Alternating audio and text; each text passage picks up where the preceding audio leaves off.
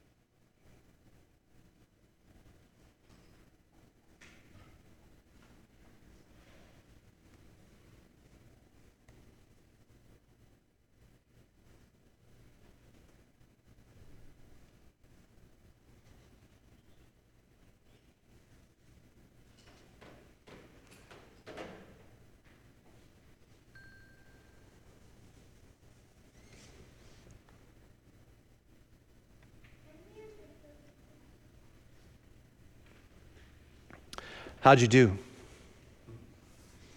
Did you think of something? If so, hold on to it. And if you didn't, maybe it would be easier to think of somewhere locally and or in your life you wish you could see God's work more evidently.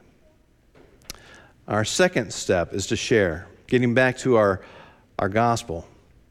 In John 1:41, it says, he, Andrew, first found his brother Simon and said to him, we have found the Messiah. After the two disciples noticed where Jesus was staying, where Jesus was abiding, where Jesus was going to be and would remain, they noticed that Jesus and realized that Jesus now was God with them. And Jesus would remain with them. So Andrew sought out his brother Simon and told him what they noticed. Yes, he shared the good news of what he noticed with somebody else. So now, find a friendly stranger somewhere close to you or not so close to you. if you dare, someone you are not related to, and tell that person where you saw God at work in your life or in the world. If you couldn't come up with something like that, share where you wish God's work would be more prevalent.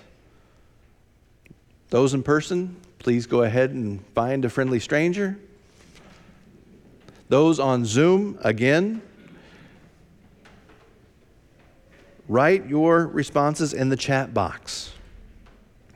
So if you're not sure how to use the chat option, you should see this icon somewhere on the screen.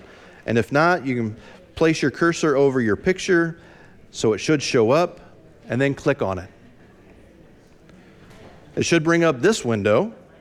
You can click on the arrow and select Randy, or just send it to everyone. And other Zoomers will be able to see it too. Those on Facebook, please write it as a comment. I will not share names unless you specify I can. Just remember, there's a few second delay on the Facebook feed, so I might not see it right as you send it. Pause. We'll see what comes up.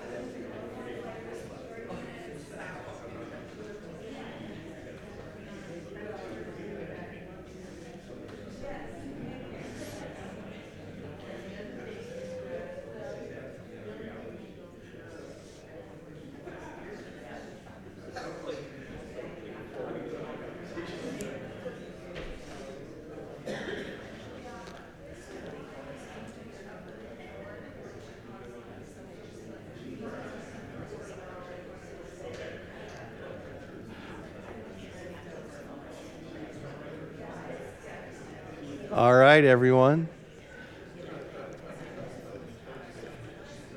It's hard to interrupt good conversation with what I'm continuing to do, but it's all right.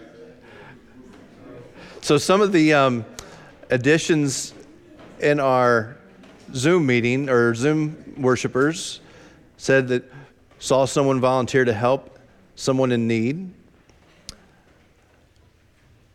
When I heard a family member responding to his grandfather's empathy, or empathetically. Someone wrote, help healing our political divide. And the Lord allows us to keep on living each and every day. At this time, I don't see any Facebook responses, but that might change as there's a delay in it. Now I want to ask you all,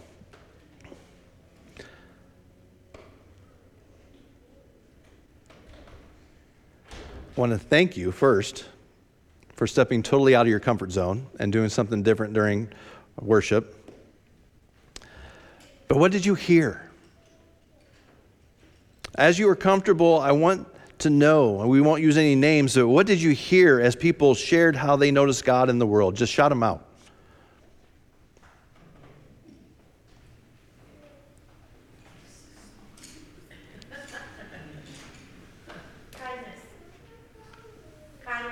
Kindness. Wonderful. Connection. Yes.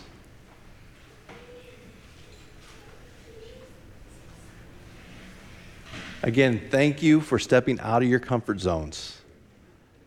It's different. But we are called to do different things as followers of Christ. Now we are down to our last step, inviting. As Andrew noticed Jesus and went to Simon to share that news, he then invited him. In verses 41 through 42, he brought Simon to Jesus and looked at him and said, Jesus looked at him and said, "You are the son, Simon, you are Simon, son of God. You are to be called Cephas." Andrew went out and found his brother, shared the good news of what he had noticed, and then invited him to come along. And it's time to invite people to church, or at least to invite them into the conversation of where you see and where you notice God's love in your life or in the world. And I know this seems uncomfortable, but if you notice God in your life and it brings you joy, why wouldn't you want to share that with those you care about? Because they will then experience that joy along with you. It's not a huge leap that I'm asking you to take. I mean, if you're willing to share memes and cartoons on Facebook that make your friends laugh, why wouldn't you want to share God's work in your life or in the world and invite them into that joy as well? I mean, the least you can do is share our Facebook page. If inviting them to worship is way too awkward, even though we know that God is here, maybe you want to tell them about what God is doing through OSLC, where you see God's work through the purchase of the rental properties next door, because now we get to dream about how they can be used for the community. Maybe you want to invite them to Arts and Crafts, which starts today at 1 o'clock in the fellowship hall, and again on Wednesday afternoon. Maybe you want to invite them to meet Pastor Kristen, our new PLM pastor, or tell them about PLM and its ministry. Maybe you want to invite them because we have children volunteering to read and help during our service. Maybe you want to invite them to hear that they are loved unconditionally, no matter what, just as they are. It's these types of little simple changes, noticing, sharing, inviting, the 1 or 2% change that can shift our outlook on a day and make them brighter. After all, it's not really us. God is the one that takes these simple things that seem insignificant. These things are what God always has been able to turn into wonderful, life-giving things. A noticing, a sharing, an invite, an invitation. God uses these little things, just like a little bit of bread and a little bit of wine, a little bit of water, and makes them extraordinary. God will use our simple changes, our initial attempts to share our faith, and create something beautiful. We are called to notice God in the world. We are called to share what we see, and then we are called to invite those. And as we do, we all participate in the love of God that God is sharing with us each and every day. Amen.